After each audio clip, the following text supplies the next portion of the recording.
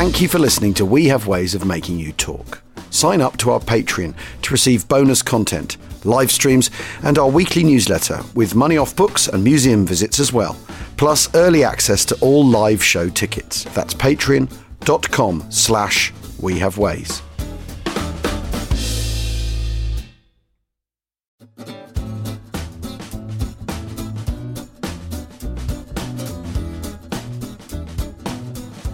Uwaga, uwaga, which is of course Polish for Achtung, Achtung. Welcome to this very, very special edition of We Have Ways of Making You Talk.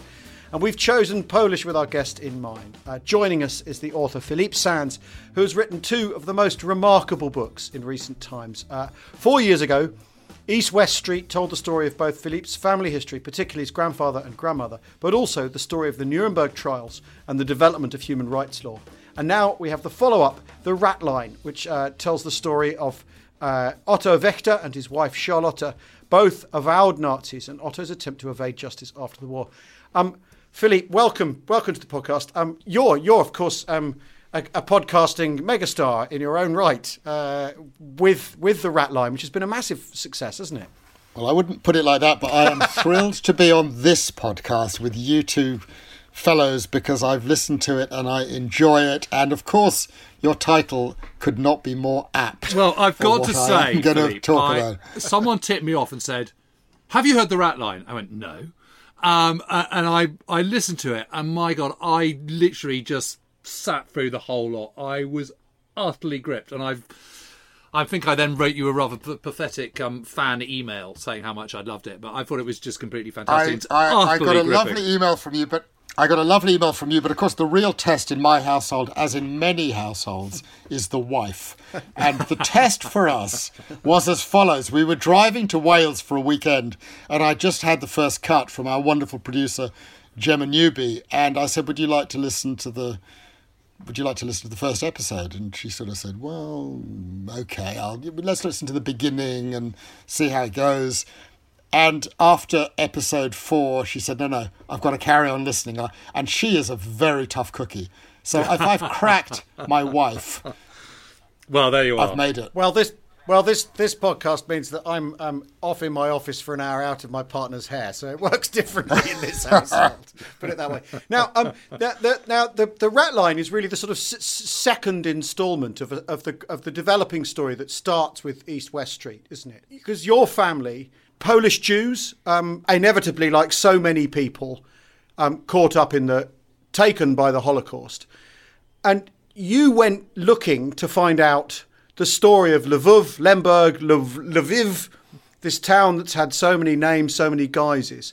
And East West Street is the story of that. How do you even begin to embark on that journey research-wise? Where do you start? Do you start with Hans Frank, or do you start with your parents' synagogue? Where do you grandparents' synagogue? Where do you begin? You start by accident. The best things in life are unplanned. I get this bonkers invitation out of the blue in the spring of 2010. I can remember it like it was yesterday. Would you come to Lviv, to the Faculty of Law, to deliver a lecture on your work on crimes against humanity and genocide? I had never even heard of Lviv. I looked it up on the map. It was Lemberg, Lvov, yep. Same place. And the moment I worked out it was Lemberg, I thought, yes, I want to go there. Why do I want to go there? Because my beloved granddad, who I was very close to, he lived until 97, and I knew him very well. He lived in Paris. He was my French granddad. Yeah. Was born there, but he would never talk about it. So I thought, I'll go there, and it will be interesting to see where he comes from, who he is, who I am. And I asked my mum whether she had any documents. I'm at this point 50 years old, and my mum has given me nothing. I know nothing about this period.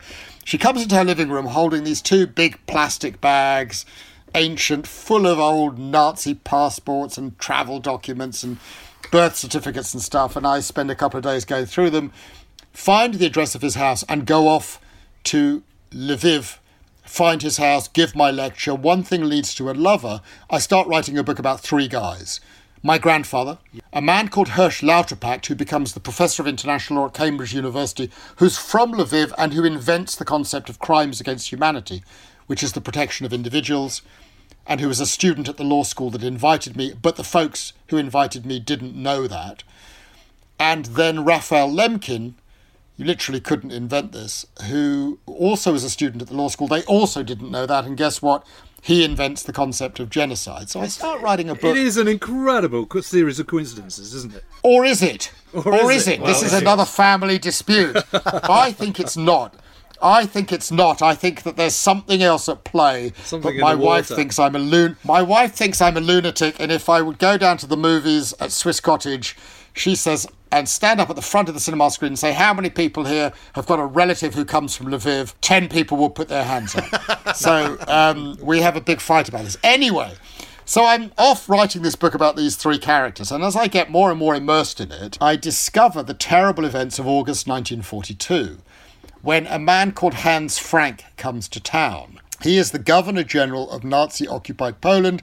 He has been Adolf Hitler's personal lawyer. He comes to the law faculty, the university that I go to 70 years later, and gives a lecture in the very same room that I will give a lecture 70 years later, unbelievably, but I didn't know it at the time, in which he announces, dear fellow, and he addresses his words to a man in the front row, Otto Wächter, his deputy. What a fine job you've been doing. Very soon, none of those flat-footed Indians, i.e. the Jews, will be wandering around here. They'll all be gone. And lo and behold, within a year, they were literally all gone. I mean, 500,000 people exterminated. So I sort of got interested in this character, Hans Frank. Who is he? What motivated him? Who was he? And I prepare for these types of research like I'm preparing litigation in an international court or tribunal. I just ask a research assistant, get me everything that's ever been written on Hans Frank. And I chance across a book published in Germany in 1989 called Der Vater, the Father, written by Nicholas Frank, one of the sons of Hans Frank. I track him down. Could I come and meet you? Could we have a natter about your dad? Because the book is unbelievably fascinating. Why? He hates his father. He hates his father so much that when I arrive in Hamburg on the banks of the River Elbe, the wonderful terrace of the Hotel Jakob, one of the finest hotels I've ever been to, the first thing he says to me is, you have to know, Philippe, that I am against the death penalty in all cases except for my father. So I'm a well-trained British person. I'm not used to people saying that about their dads. And then he says, look at this. And he puts his hand in his pocket and he whisks out a photograph. And it's a photograph of his father's dead body freshly hanged in Nuremberg. So meet my friend Nicholas, who is then the person who says later in that first conversation, you're interested in Lemberg. Why not visit my friend Horst, the son of Otto Wächter? I say to him, well, why would he want to meet me? He says, he may not, but he's a nice person. You'll see, you will like him. And so begins a lengthy story. I must say that I know you're a very, very good friend with Nicholas Frank. I've had the pleasure of meeting him several times and becoming a kind of sort of friend with him as well. And he is the most extraordinary person and enormously entertaining. He's a kind of sort of wonderful bon vivant, and to stand there in Wawel Castle in the apartments where he stayed as a young Nazi child with his father Hans Frank and his revolting mother, and talking through all the rooms, and I remember here, and this was the bathroom, and this is the only time my father showed me any tenderness and all that. I mean, it is jaw-dropping stuff, isn't it? I mean, it kind of makes you question everything you kind of sort of, I don't know, just that sort of, it's that whole Nazi legacy, isn't it? It's just that burden that seems to weigh down on so many Germans to this day, but particularly, obviously, children of Nazis. I wonder whether for you it's the same experience as me in a sense. I mean, the human level stories are completely fascinating, and these were people who sat at the top table, so they were major, major figures. But being in a place like that, and you're talking about the bathroom of their apartment, I've been there also, and you can imagine it. You're there with a person who was there as a 5-year-old who remembers it like it was yesterday, and it is as though you are in the company of Hans Frank, because someone is taking you around, showing you, yes, I remember this corridor, this is what happened, this is where we had lunch, this is where we had supper, this is where my father's office was, this is where the painting by Leonardo da Vinci hang. I mean, you feel you've got a privileged insight in the company of someone who is himself, it has to be said about Nicholas, a first-class journalist. He was the foreign editor of Stern. I mean, he tells some incredible stories. I don't know if you heard the one about 1989, 1990. He's the foreign editor of Stern.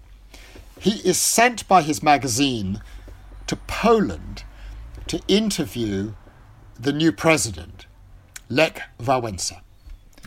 He goes, I think it's to the Belvedere Schloss, where Wałęsa has his office. And he enters the president's office, and the president is sitting at a round table. And Nicholas says to me, I knew that table. I said, what do you mean? He said, my father chased me around that table 70 years earlier. And I say to him, did you tell Wałęsa that? He said, are you insane? Can you imagine how that would have gone down? To tell the president of Poland who my father was would have been an act of suicide. Well, I remember doing the tour of Overcastle, and then we went to look at the lady with the ermine, the unbelievably exquisite painting. And I was very lucky because, we had the place. There you are. We had the place to ourselves. Yes, exactly. So there I was. You're showing up. I should just say that Philippe is showing up a picture of the room with the picture. Anyway, so there was. Well, I'm showing up. What I'm showing up is a picture of the first moment since 1944, and this photograph was taken in 2014. So right. It was exactly 70 years of Nicholas seeing the painting that he grew up with for the first time in 70 years. Right. One of the most famous paintings on planet Earth, The Lady with an Ermine. My God. Well, I remember standing there and saying, God, it's just exquisite, isn't it? To be there, it was just Nicholas and myself in the room. And obviously he'd then seen it in 2014 or whenever it was. So he was sort of got used to the whole thing of seeing it again. But I was standing there and I was sort of waxing lyrical about this painting and its exquisiteness and its beauty and all the rest of it.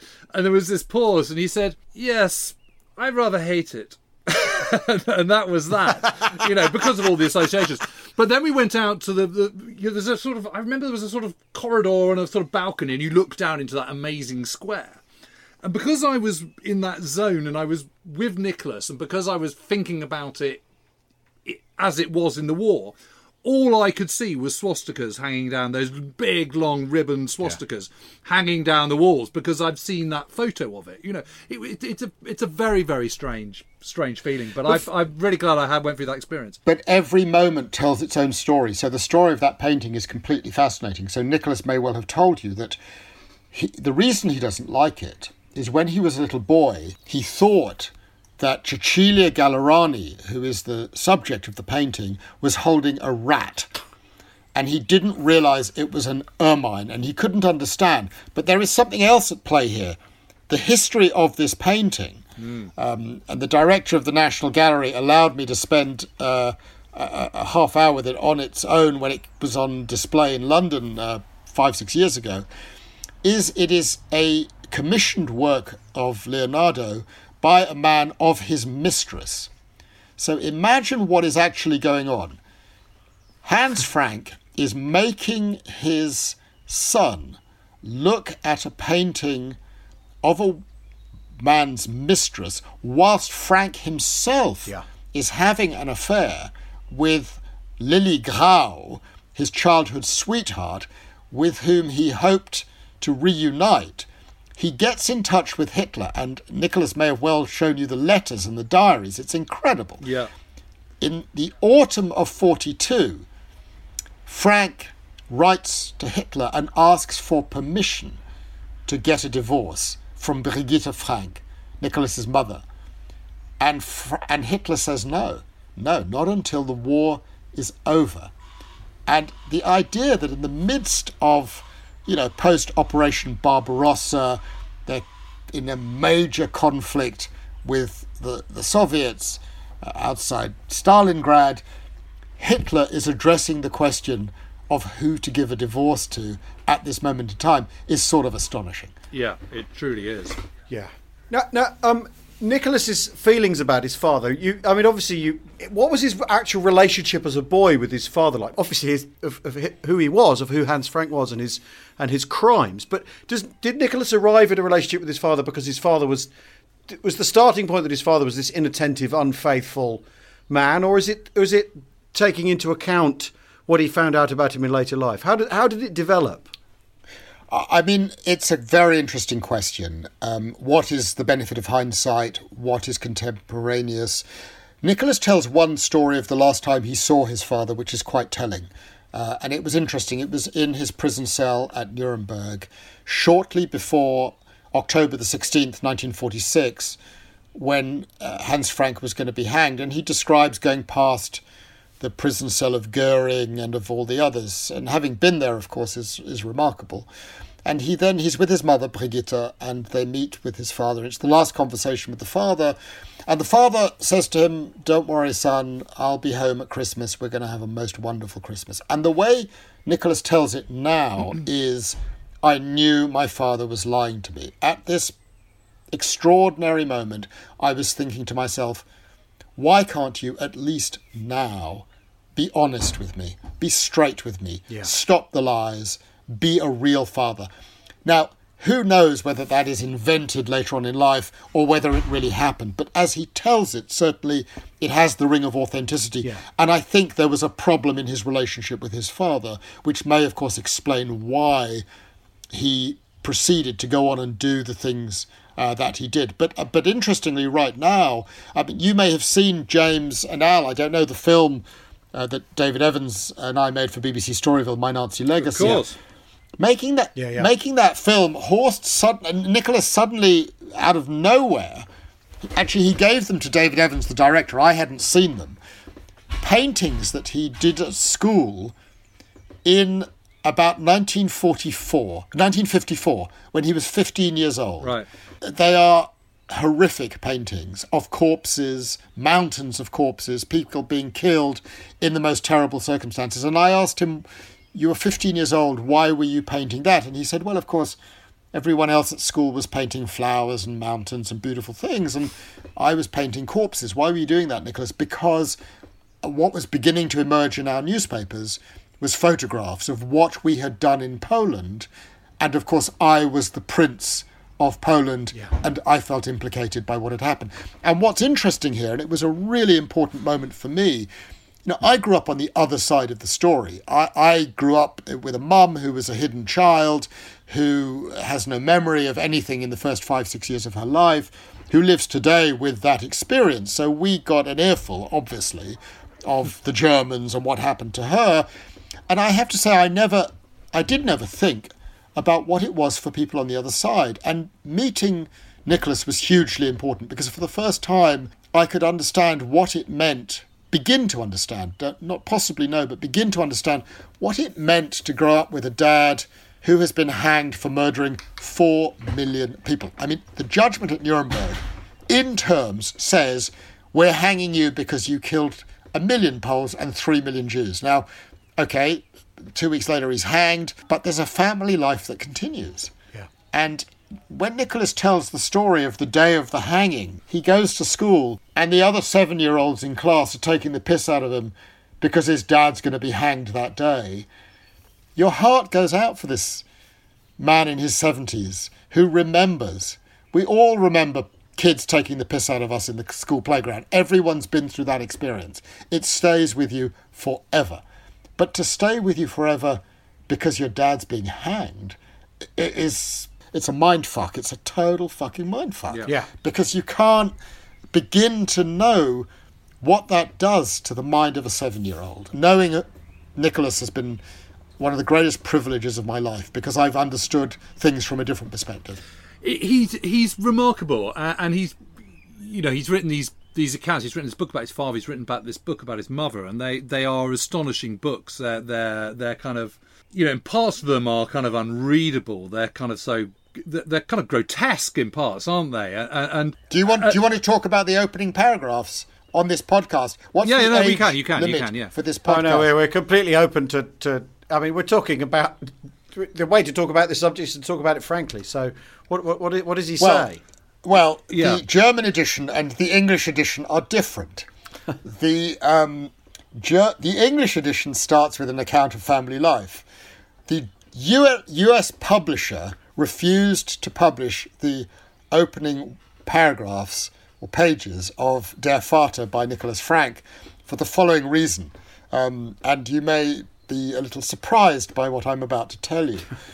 In the opening pages of Der Vater, published in Germany in 1989, Nicholas describes him looking at a photograph of his father as a young man and masturbating and ejaculating over the photograph of his father. Okay, so... Dear God. Yeah. So... And the book about his mother yeah, which is... I mean, we should say that it's never been published in the UK. Well, I mean... No, let me just say that when Nicholas first... so I only read the English version, okay? I managed to get the English version, and I said, well, your book's very interesting. And Nicholas said, I'm furious with the publisher.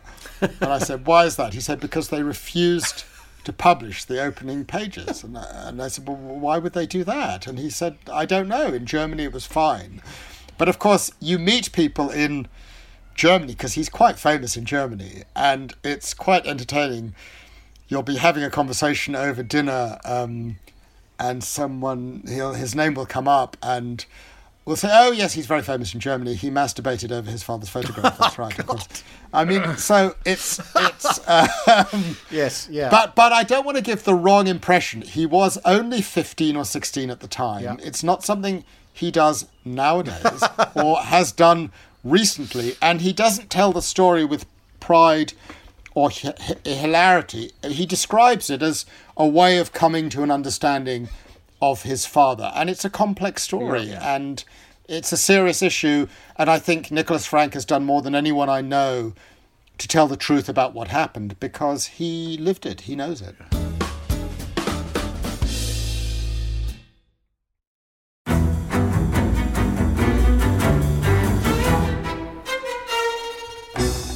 I'm Anthony Scaramucci, former White House Director of Communications and Wall Street financier. And I'm Katty Kay, US Special Correspondent for BBC Studios. I've been covering American politics for almost 3 decades. Welcome to The Rest is Politics US, brought to you by Goalhanger. Go on, tell us, were those donations you made, like Obama in 2008, was that idealism? Were you hoping to get something out of these campaigns that would serve your own business interests, for example? So I think this will either make this podcast incredibly successful, Katty, or people will be horrified and they'll shut it off right now, because I'm going to be very real with you. The Obama donation, I had gone to law school with President Obama. We were not classmates. I was a few years ahead of him. It was 2007. He was then Senator Obama. I had a check in my breast pocket. I went over to the senator. I said, Senator, you and I didn't really know each other in law school, but I'm about to hand you a big check. Can I lie to my friends and tell them that you and I knew each other in law school? Well, Obama looks at me, had the best smile in American politics since Jack Kennedy. Forever. Yeah, he lights up. He looks at me and says, I'll tell you what, if you double the amount of the check, we'll take it back to Hawaii. Okay. And I looked at him. I said, you're done. I had another check in my pocket. I ripped it up. I doubled the amount of the check. And I'm going to tell you right now, I've been to more White House Christmas parties during the Obama administration than the Trump administration. In this pivotal year for the United States, democracy, and world affairs, Britain's biggest podcast, The Rest is Politics, is launching stateside. Uncovering secrets from inside the Biden and Trump inner circles and how they shape the world's most important economy, but also the global economy too. New episodes are released every Friday morning. Just search The Rest is Politics US wherever you get your podcasts.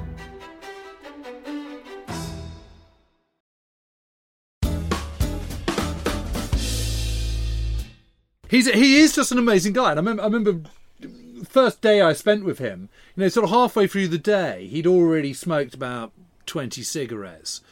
He'd given up for a while, hadn't he? He'd promised his wife when he got married he would give up until he was 65, and if he was still alive at 65, he'd start smoking again. I think I've got that right. Yeah. And so You've at got that 65, exactly right. So at 65 he started smoking. And how? I mean, he just smokes all the time. Anyway, having gone round Varvel Castle, he then started getting heart palpitations and feeling faint and anyway, so we took him to this cafe and sort of sat him down and stuff. He said, "Oh, well, obviously what I need for this is." We said, "Well, should we get you some aspirin or should we get you a glass of water?" He said, "No, I don't want a glass of water." Out there came the schnapps, another kind of 6 chain smoked Marlboro Reds. I mean, it's just, I was worried he was going to keel over a heart attack on me, but he's. And then that night we kind of went out on the lash again. I mean, it was just great. Well, I mean, there are many aspects of his life that are extraordinary. He invites me each year to the annual goose killing, yes, which I so far have not been able to go to. But I'm thinking this November, if travel is open again, there is a day of the year where apparently everyone in Germany kills a certain number of geese. I don't know what it's about, but he invites me each year, and he's very disappointed with me for not coming. But there you are. He is a special person. Is he unusual for what you might call, because you called him the Prince of Poland earlier on? Is he unusual for the first generation descendants, children of the Nazi brass, to be this unequivocal in his condemnation, to be this sort of front foot about how he despises his parents and what they did, and because every now and again you do see, like, I think there's a one of the Goering children who pops up occasionally on these sort of my father the Nazi programs that you see, and some of them kind of go, oh well, different times and nothing to do with me. Is Nicholas Frank peculiar in the way he approaches this, or is of a set of people who feel like this? No, I'd say he's unique. And I think when his book came out in 1989, to go into a more serious moment, it caused a scandal because he was the first child of a senior Nazi, as I understand it, to break ranks. To say, my father did monstrous things, my father did international crimes, my father deserved to be hanged for what he did. And that lanced a boil. That allowed people to talk about it in a different way. One of the curious things I learned in getting to know him is that many of the children of the upper echelons of the Nazis are still in contact with each other. Not in a formalised sense, but they know each other, they're in touch, they send little messages. Hence, my introduction to Horst Wächter, which we'll come to in due course. So there is a point of connection, and I think the ferocity of his views, particularly in relation to his father, is unique. I'd say the relationship with his mother, Brigitte, is different and more complex. I think I'm fair in saying he has a deep gratitude for his mother in this sense, that after the war ended, after the 8th of May 1945, as I recall, he says to me, she never again looked back on the good old days. She realised it was over. They now lived in impecunious circumstances. She had children to bring up. She never once complained. And she died young in her 60s. A very, as he describes it to me, as I recall, a broken person with a very tough life. Yeah. And so I think he draws a distinction between mother and father. And there is a sense that his mother did a remarkable thing in bringing up 5 children in those difficult circumstances. Yeah. And yet she was a rabid Nazi, anti-Semite, and not a very nice person, was she? She doesn't come across as too nice a person. I think she was married to someone who was extremely difficult. She was older than her husband. She enjoyed the power, that is plain. She, when her husband asks for a divorce in 1942, she refuses it, and that's why he has to go to a higher authority, the highest authority, to get permission. And Nicholas has a line about it. I'd rather be, married to a hanged senior Nazi than the divorcee of such a person. She was absolutely wedded to it and bought into the project and loved the contacts, the dinner parties. There's a great book, actually, one of the books of that period that I admire the most, by a complex journalist in Italian called Curzio Malaparte. Caput. A book he published, exactly, Caput, you've read it. And Malaparte was a journalist for Corriere della Sera who was posted to Krakow in early 42 and stayed at the Wawel Castle with the Franks and got to know the Wächters also, actually. And in his novel, he calls it a novel, but I've compared the novel with his press reporting in Corriere, which was published in the spring of 42. There's obviously significant points of overlap. And he describes the dinner parties and the piano playing by Frank and Frank's beautiful white hands and the wife's complaints about Frank. And you are drawn into that world. I mean, it's like you being in the bathroom, James. Yes. You're there, you're in that building, you're at the dinner party, you're drinking the fabulous wines, you're sensing the opulence, you're understanding that these people are masters of the universe. And boom, from one day to the next, it's gone, it's collapsed. And Mrs. Frank didn't complain. She brought up her 5 kids. And I think Nick has a respect for what his mother did in that time. And of course, she sold the portrait of a young man by Raphael as well to kind of make her way. So we believe. Still being hunted. Still being hunted. Still being hunted. In Somewhere in that Bavaria. cellar in Zurich. One of the things I wanted to ask you about, Philippe, is that all of these people we're talking about, or the principles we're talking about, Frank and Wächter, lawyers. They were No. men of the law, and there you are. What on earth is going on with Nazism and the law? Because I know Frank ended up going back to Berlin and lecturing about the state of law and the Nazi state's relationship with law and how that should work out, and fell out quite badly with Hitler over that, I believe, later in the war. Yes, he did. What is the relation? Because after all, what they create in Poland is essentially a vacuum, a lawless vacuum, so they can kind of do whatever they like, which what accelerates the Holocaust.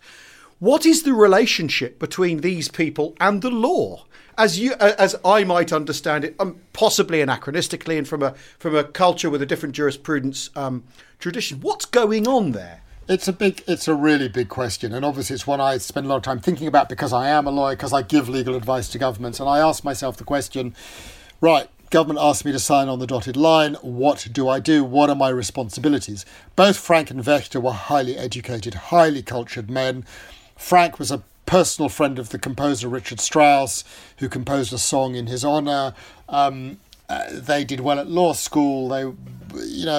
So how do you, in those circumstances, cross a line? And essentially, I think what we learn is that lawyers are human beings too, that they also want to go up the greasy pole, and they are willing to do the necessary if it enables them to get up that greasy pole, and both these men were willing to do power it. And ambition is the big thing powering this. Well, power and ambition. In the case of Hans Frank, in particular, there is a story that Nicholas shares, which is semi-documented, that he had in his 20s had what would then have been called a homosexual experience, and his wife knew about it.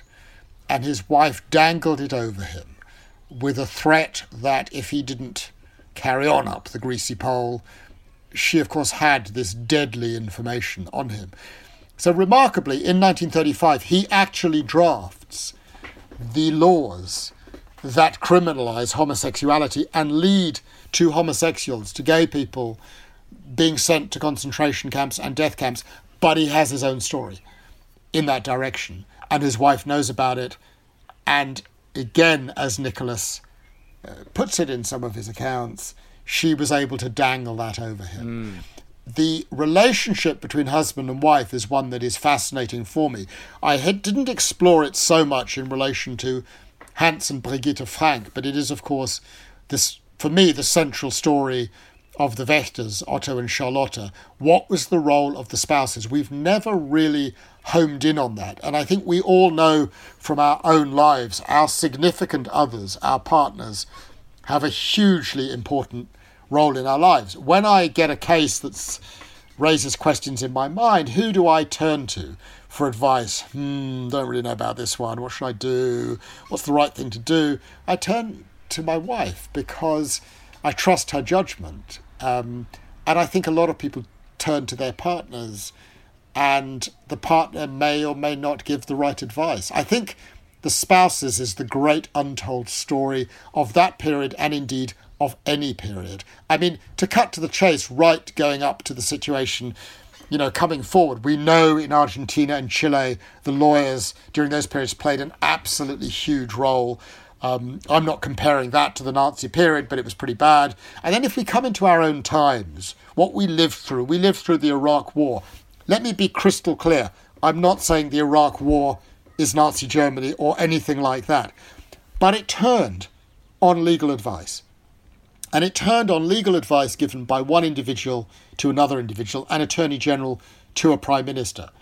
And in the rumour mill out there, of course, is the story of whether or not the spouse might have had a role in terms of the legal advice that was given or not. I don't know whether it was or not, but what I can tell you from my own personal experience and from those of my colleagues in straight relationships, in gay relationships, in other relationships, your partner is the person you turn to for the nod. And there is plenty of evidence in the Wächter story, in the diaries and in the letters, that Otto turned to Charlotta at certain critical moments and said, what should I do? Quote at the end of your book, isn't there, that says, I'm much more interested in the monster rather than the victim. And I'm sort of conscious that that's exactly what we've just done in the last half hour. The butcher rather than the victim, isn't it? The butcher rather than the victim. That's a quote. That's a quote from a very wonderful Spanish writer who plays an absolutely key role in the Ratline. Your listeners should read, if they read one book, if you two guys read one book, read a book called Soldiers of Salabis by the Spanish writer Javier Cercas, Cercas. It tells the story of a moment in the Spanish Civil War when a Republican is about to execute a nationalist, and their eyes make contact, and something happens in that moment, and the act of execution does not take place. And the novel then recreates that moment and tells the story of the search to understand what happened in that moment. Right. Javier is an incredible writer who melds fact and fiction. He is the person who gave me that extraordinary quote. We were sitting together, I kid you not, in the Sistine Chapel. How did we get into the Sistine Chapel? On our own. We got in there because we're jumping a little bit, but let's jump to the death of Otto Wächter, Hans Frank's deputy. He dies in a hospital in Rome run by the Vatican. For 3.5 years, I'm trying to gain access to that room, an extraordinary room, but it's closed to me. It's being refurbished, I'm told. No access, I can't get in. Then one day, Javier Cercas, Spanish writer, tells me, guess what? I've been invited to Rome. I've been invited to the Vatican by the Pope's office to give a lecture on faith and literature. I said, oh, that's terrific. If you happen to meet someone who might be able to get me into this hospital room where Wächter died, please assist me. So he says, all right. I don't think any more of it. I'm then wandering across the Dolomites with my daughter, following in the footsteps of Otto Wächter's escape from Austria to Italy, when my phone goes, once we get down into phone contact area, and it's Javier Cercas. He says, you're not going to believe this, Philippe. I said, what? He said, I'm in Rome. I'm with the director of the Vatican Cultural Office and his number 2, who's a terrific Irish bishop. Your name came up in conversation. I, Javier Cercas, said to the bishop, you know Philippe Sands. How do you know Philippe Sands? He said, well, I think he's the bloke who made that podcast called The Ratline. Javier says, yes. The bishop says, I loved that podcast. Not very complimentary about the Vatican, but I have to say I loved it. I'd love to meet him. I flew down the next day. I was there the next day, and I got access to the Vatican. Anyway, They introduced us to the Sistine Chapel, and sitting there, I say to Javier Cercas, why am I so obsessed with this subject? Why does anyone care about what happened to Otto Wächter and his relationship with his wife?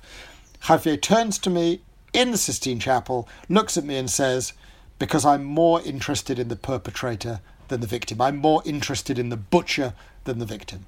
The Ratline opens with those words from Javier Cercas. Well, What a we've just wonderful proved writer. that precisely. Well, I'll tell you what. We'll talk about that next week, if you like. Thank you, Philippe.